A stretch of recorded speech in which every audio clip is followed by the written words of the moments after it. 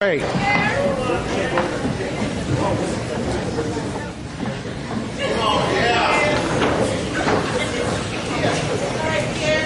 Well, good morning and happy Sunday. You know, I do hope that at this point in the service you're fully engaged in worship.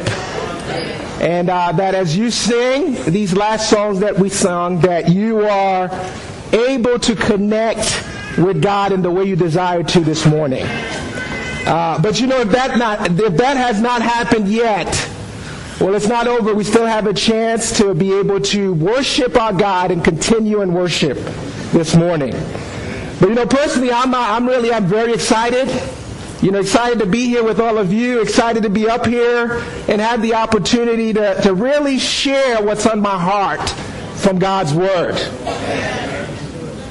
I was thinking as I prepared the message earlier this week, or last week rather, that, you know, there are a couple of things for me this year that has stirred up some excitement in me. And, you know, and I don't know if, you know, you ever, I guess, really stop and think about that, the things that bring you joy and excitement. And for me, as I was preparing the message, I was able to just really tap into those two things. And as the first thing is, as I mentioned before up here, is that, you know, I turned 40 this year. I will turn 40 rather this year. So the big day is on July 17th. And, you know, it's really been exciting, and I feel like I'm in a good place when it comes to that. Because the truth of the matter is, by the time you turn 38, the idea of you turning 40 just kind of loom. It hovers over you. And you have all kinds of thoughts. Sometimes you react on how people feel who are already 40. But you know, you're thinking, I'm going to be 40 in a couple of years. And so now that I'm here, 2015, I tell you, I'm excited. And my attitude is, bring it on. Because, you know, I feel like although I may walk a bit slower, but my heart is still on fire for God. I may not be able to play tackle football with the brothers like I used to, but I'm really excited about being at this point in my life and what God is doing in my life. But, you know, the other thing that has really stirred some excitement for me this year is our study of community. And, you know, and I don't know how it's been for you, but, you know, as most of you know, earlier this year we read the book 40 Days of Community. And then even after reading that, I know many of you have continued to read the book. But then we had a series of lessons and messages on community. And it's been great for me to dig into the Bible and really look at what God has to say about community. And it's really been really exciting. And I'll tell you, the one thing I realize a lot, but the one thing I realize, and it's really been very exciting to me, is that, you know, community is not just a topic in the Bible. It's really a lens or context that God really wants us to use to be able to understand Him better and to mature in our faith. You know, it's all over the Bible, from Genesis on to Revelation. It's all about community. You know, relationship with God, relationship with each other, and how we live in these relationships. So needless to say, it's been really exciting for me. And this morning, as we continue in the study of community, what I really want us to focus on is responsibility and community. You know, I hope the gravity of that word really lands well. Responsibility and community. You know, I had to keep in mind, I know I'm speaking to a group of very spiritually savvy people. And so what I'm about to describe may not really resonate with you. But the truth of the matter is, you know, we all experience insecurity sometime. And in a group, there are sometimes where, you know, we allow ourselves to think certain thoughts. Or we allow certain questions to just kind of dominate our thinking. And I call these this kind of thinking stinking thinking. You know, the kind of thinking that really doesn't lead you to a good place, but it really keeps you from being who God wants you to be. Again, you may not be able to relate to this, but this is certainly some of the thoughts I've had. I've thought, does my presence in the church really matter? Does it really matter? I mean, after all, and this is what I think, there are people that are a lot more talented than me. Certainly that appears to be a lot more spiritual, gives a lot more of themselves in the fellowship. I mean, does my presence or how I contribute to the body or to the community, does it really matter? Does God really see little old me? Does he really? Is he really concerned about what's going on with me? Sometimes we even think, surely God must be occupied with those who appear to be doing so much better than I am. The ones who are definitely a lot more talented, a lot more spiritual. God's time is filled up with them, not me. The truth is, some of these thoughts are not always born out of insecurity. A lot of time we compare ourselves to God. And the fact that we find it difficult to be close to everyone in a group this size, we think God must really have a tough time. Certainly, he can't really be close with every one of us. And maybe I'm the one that he's really not that close to. It's real. I mean, we forget each other's names sometimes, don't we? Again, you won't admit it, but I know it's happened to me. This kind of thinking leads us to become spectators in the church instead of those who jump in with both feet and take responsibility. Because, we think, hey, it doesn't matter if I'm here or not. If I come or not, I won't be missed.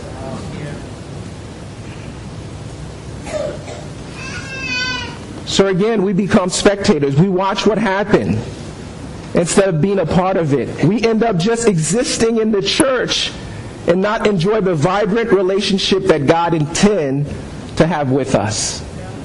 And that's what happened.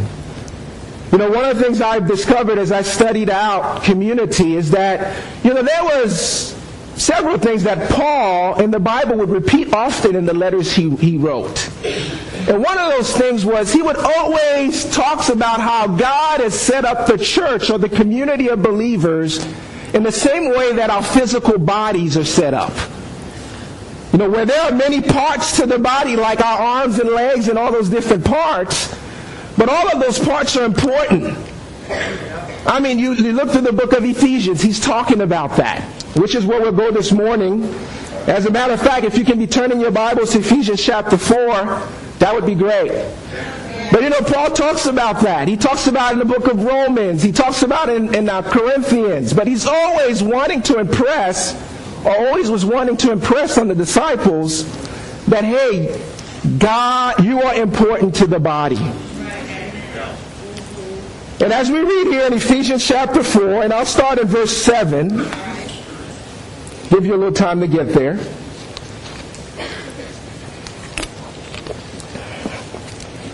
Where the Bible says, as a prisoner for the Lord, then I urge you to live a life worthy of the calling you have received. Be completely humble and gentle. Be patient, bearing with one another in love. We always need to do that. Make every effort to keep the unity of the Spirit through the bond of peace. There is one body and one Spirit, just as you were called to one hope when you were called. One Lord, one faith, one baptism, one God and Father of all, who is over all and through all and in all. But to each one of us, grace has been given as Christ apportioned it. In verse 8 through 13, Paul goes on to describe how God has placed different functions of leadership in the church to help us all mature spiritually. And when that happened, as we're maturing in verse 14, he described, then we will no longer be infants, tossed back and forth by the waves, and blown here and there by every kind of teaching, and by the cunning and craftiness of people and their deceitful scheming. Instead, speaking the truth in love, we will grow to become in every respect the mature body of him who is the head, that is Christ. From him the whole body, joined and held together by every supporting ligament, grows and builds itself up in love as each part does its work. You and I are not just important to God collectively. That's not what the Bible teaches. God doesn't only think we have value as a collective group. He appreciates and cares for each one of us.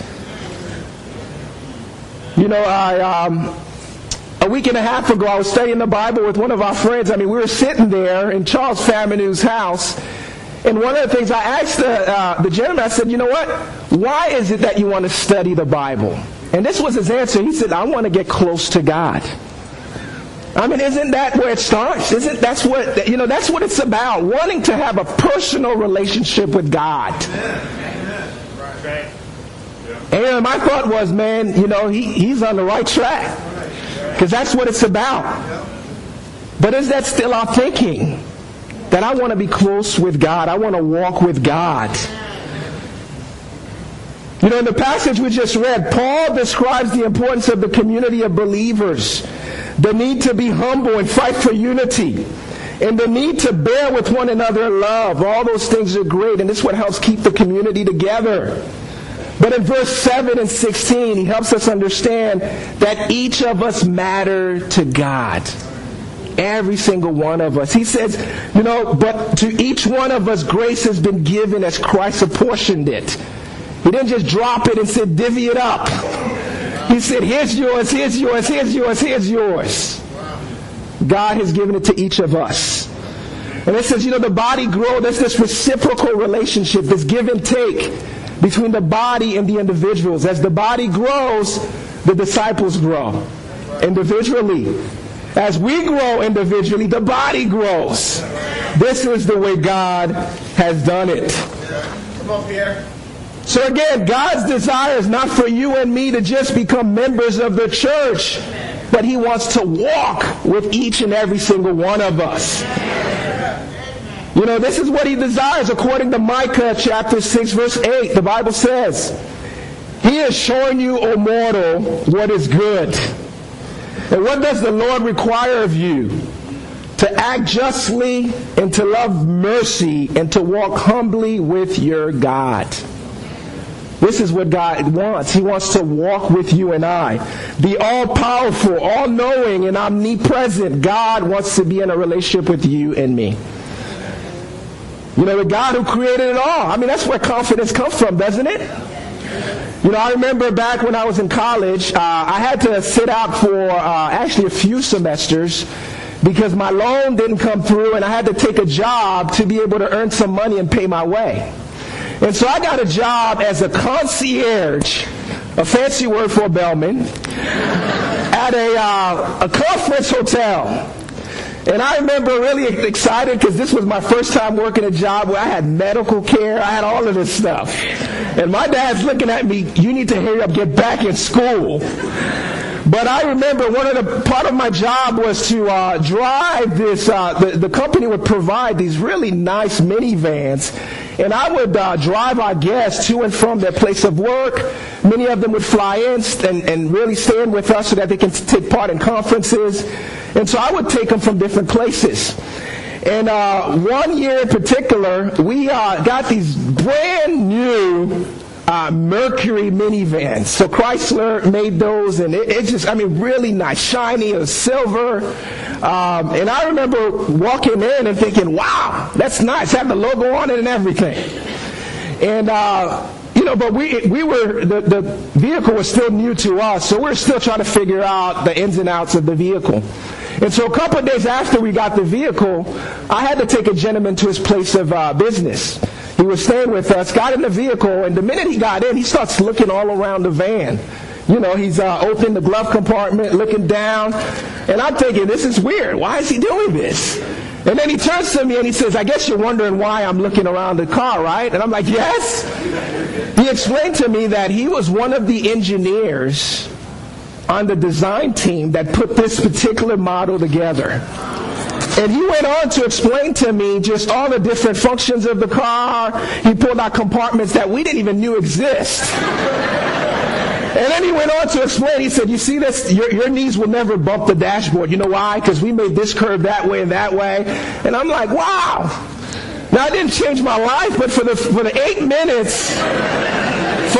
minutes I was in that car with that guy, I just thought, how cool is this? I'm riding with the designer.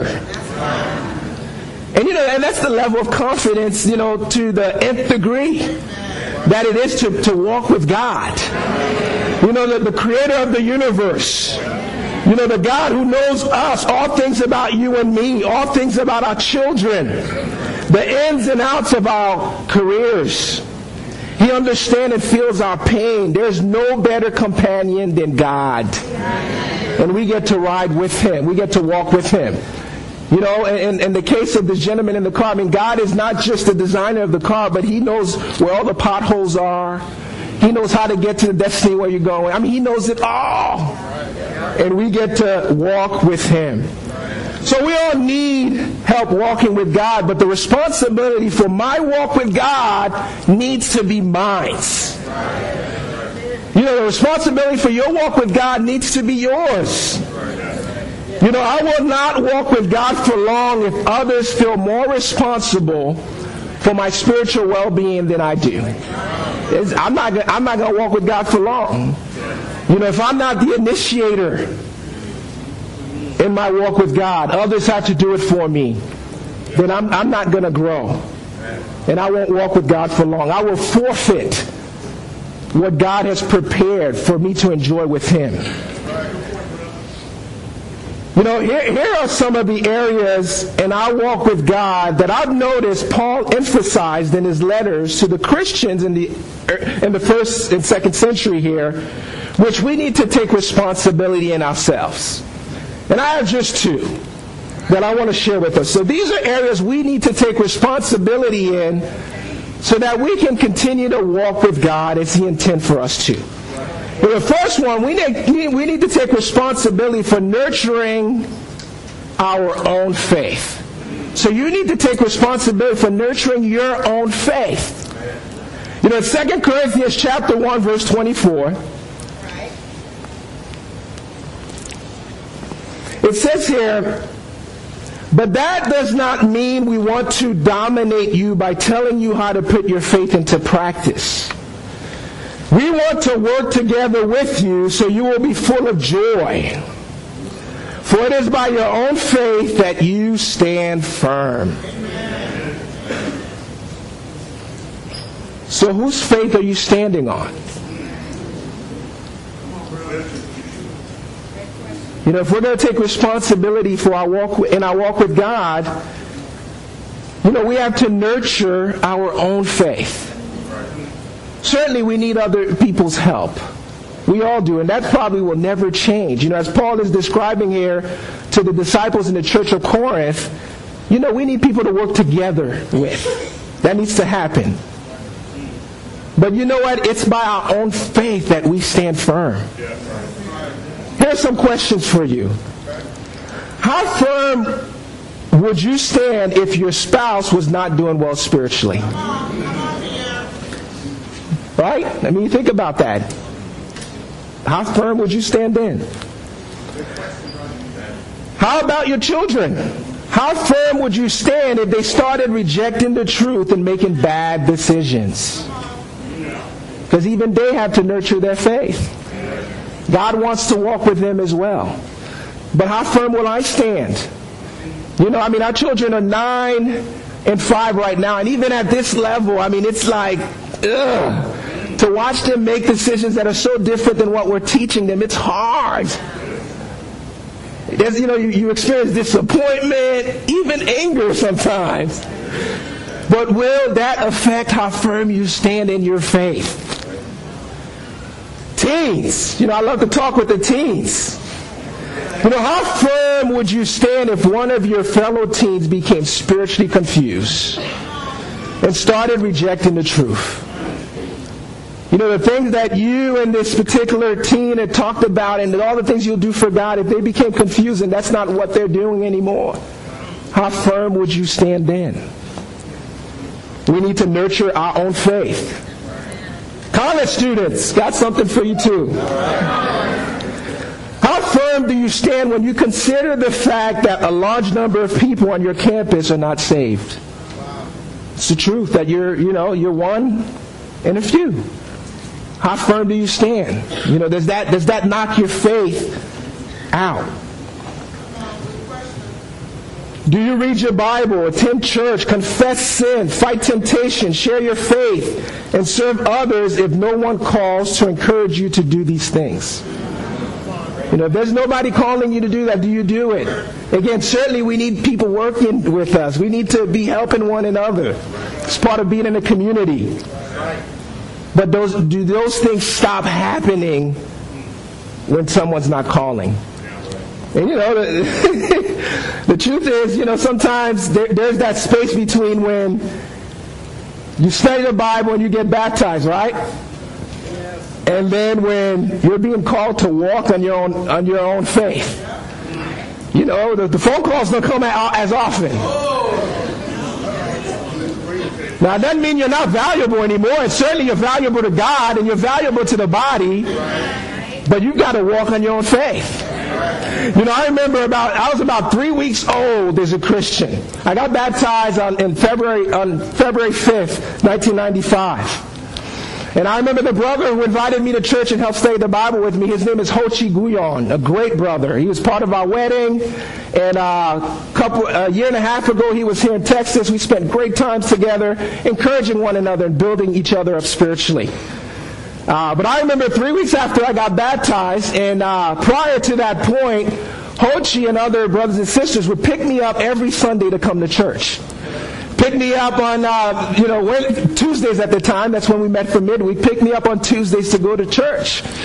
And so on that particular day, Ho Chi showed up at my job, and I was working at Taco Bell, freshman in college. And he showed up in the drive-thru. He ordered. We talked a little bit, and he asked me. He said, "Bro, how are you getting to church tomorrow?" And I'm thinking, is this a trick question? You always give me a ride. I didn't say that, though. I just kind of, I don't know. And I said, well, I thought you would pick me up. He said, well, bro, you've got to ask. If you want me to pick you up, you've got to ask me. And Ho Chi wasn't trying to be mean. He wasn't doing that out of spite. He was helping me to walk in my own faith. Is this what you want? Or are you here because of your own faith in God? Or if I don't come and pick you up, will you come? And he went on to teach me a lot of other things. How to lead a Bible discussion. How to sit down and study and help somebody see their situation in God's Word. But we got to help one another nurture our own faith. It's crucial. I want us to consider a few instructions Paul gave to disciples in the early church to help them develop their own faith and stand firm. Turn your Bibles to Philippians chapter 2. Okay.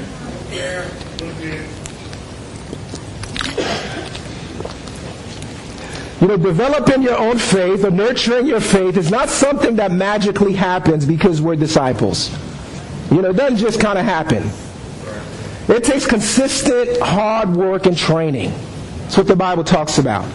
In Philippians chapter 2 and verse 12, Paul, talking to the disciples in the church of Philippi, he says, "Dear friends, you always follow my instructions when I was with you. And now that I am away, it's even more important. Work hard to show the results of your salvation, obeying God with deep reverence and fear."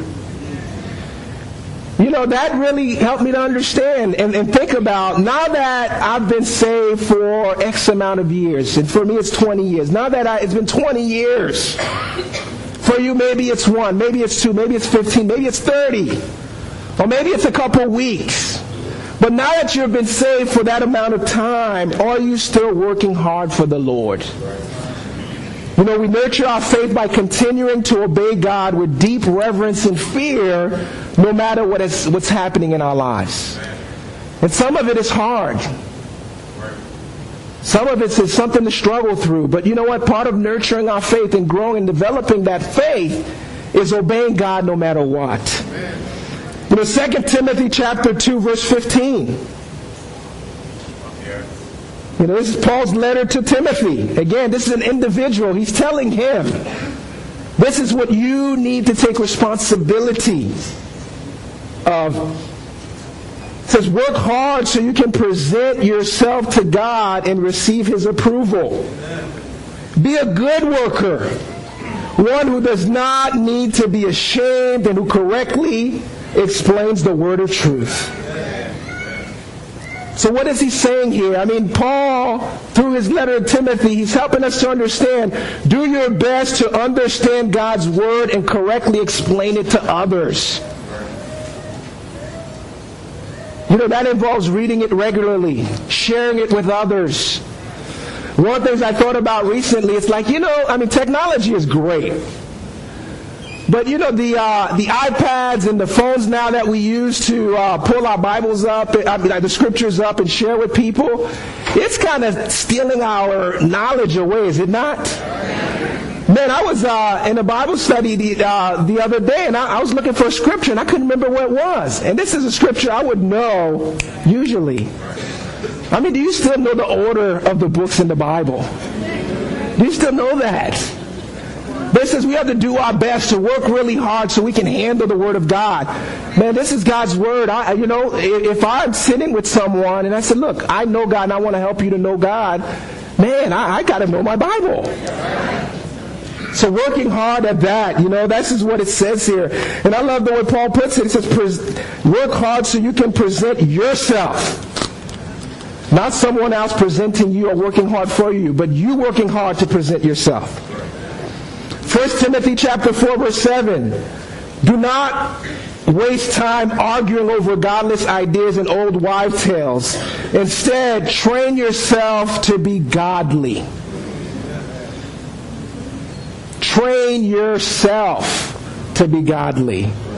And sometimes, I can think, man, it's up to brother so-and-so to train me. It's up to this group to train me.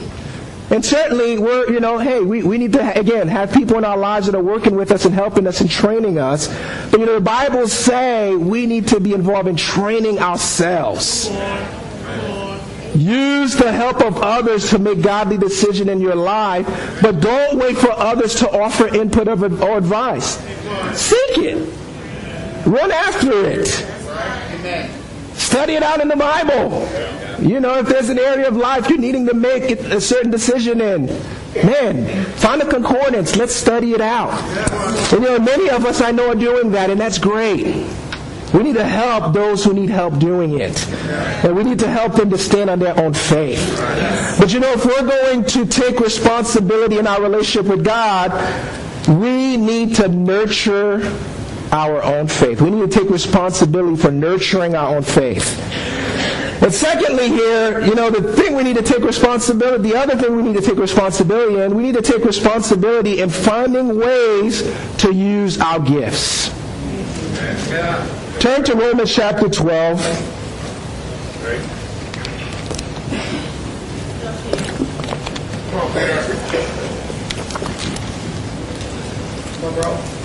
In verse 4 it says, for just as each of us has one body with many members, and these members do not all have the same function.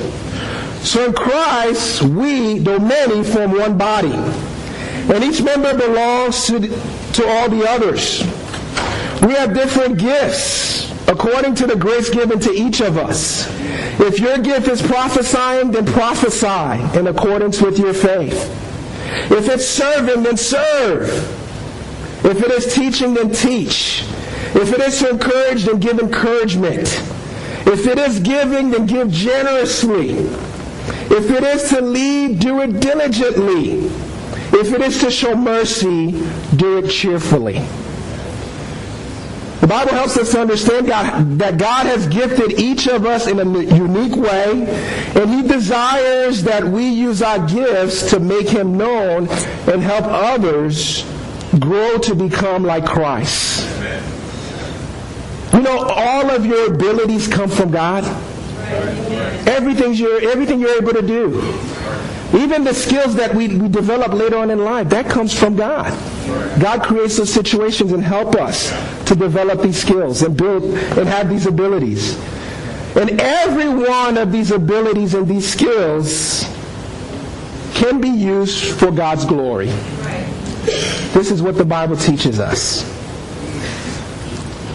So, if we're going to take responsibility in finding out how we can use our gifts, here are a couple questions I do believe we need to ask ourselves. What are my gifts then? What gifts has God given me? And then how can I use them to honor Him and serve others?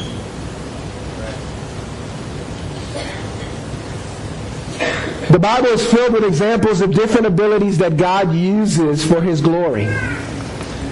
And I want to go ahead and read just a few things that you can see in the Bible, abilities that God has used, abilities in men and women that God has used for His glory. When you look in the Bible, you see artistic abilities, architectural ability, administering, baking, boat making, candy making, debating, designing, embalming, embroidering, engraving, farming, gardening, leading, managing, masonry, making music, making weapons, needlework, painting, planting.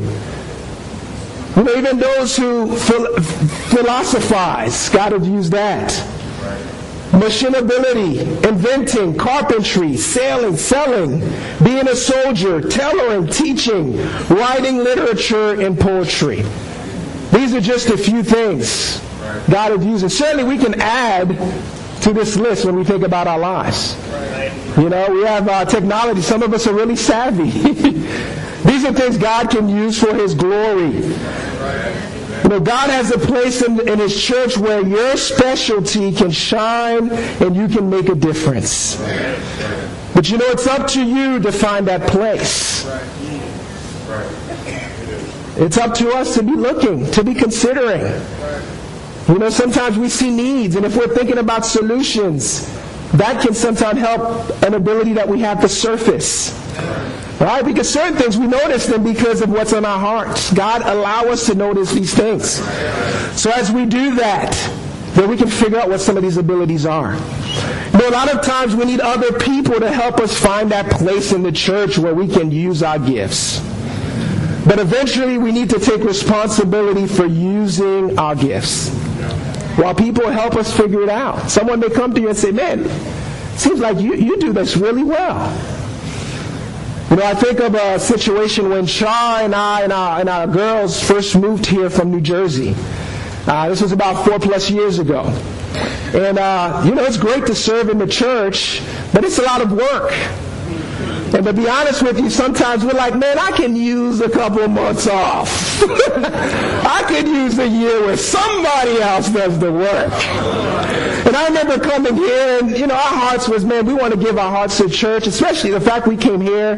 The first Sunday I attended service, every one of you, well, most of you, came up, invited us to dinner. Don and Shelia told us about the pool they have in their backyard and invited our girls to come and be able to swim there. But it was the generosity and just how we were welcomed was just awesome. So certainly our heart was, we want to give our hearts here. We want to be able to serve and help. But we were not trying to lead a Bible talk. And we were at a place where we were like, let's just kind of take a couple months off. Some of you are laughing because we spoke with you about that. But I remember Tom and Stacy Zeit. And Tom invited us over to their home over in Grand Prairie at the time. And I remember it clearly because, they have like a tag team thing going where Stacy cooks the meal. And let me tell you, she's such a great cook, it's hypnotizing. You're sitting there, what? Oh, sure, yeah, of course, But it was great. We went over to their house after service, and we had lunch there. And I remember we sat there, we were talking, getting to know each other, and then Tom also, explained that one of the things they were thinking that Shar and I can lead one of their groups, one of the Bible talk in their house church at the time. And I remember my answer to that very vividly. I said, well, you know what? I'm still in the process where I'm looking for work. And I just think, maybe it's not time for me to do that. And Tom very graciously, he said, that makes sense. I understand. You want to kind of get your foot on the ground, be stable. He said, so we'll be praying. You guys get a job. Well, I get it, because at that point, Shaw was working. And so, I kid you not, 2 weeks later, I get a job. And so, again, we had to talk. Tom's like, okay, you've got the job. Are you guys ready to take on the group? And then I was like, well, we're staying with my in-laws. At the time, it may not be the best thing. He said, fine, you guys can meet here at our house. But it just became very clear to me. God really, certainly Tom and Stacy, they believed in us, and we appreciated that. But, the truth of the matter is God was making it clear. Hey, this is an opportunity to serve. Or you're going to go after it. And I'm glad that we made that decision. And we were able to lead that Bible talk. It was great. We got to know the Zykes so much better, which they're dear friends of ours. People we can still be able to call and connect with. And we got to know a lot of other people. But you know what? It was someone else helped me to understand, here's an area you can serve in. But Shaw and I had to decide, God is making this clear. We need to go ahead and do it. And honestly, it became what we wanted to do. And we ran after it. We can help one another discover our gifts by letting people know when they do something well. Don't just take a mental note, but let people know, you did that well, bro. You did that well, sis. And as people tell you that, search your heart, search the scriptures, pray, and figure out whether or not it's God's way of telling you this is an area you can serve in. But we need to take responsibility for finding out how we can use our gifts. So as we close this morning, brothers and sisters and friends, I want to really encourage us. Let's never forget that you and I are not just important to God collectively. That's not true. That's a lie from Satan. God really cares about each and every single one of us, and his desire is to walk with you and I in a vibrant and personal relationship. So let us be responsible in our walk with him by continuing to develop our own faith. Because without our own faith, we're not going to stand. You got to work for it. You got to develop that. But also, let us take responsibility in finding ways to use our gifts to his glory. Amen? Let's go to God in prayer.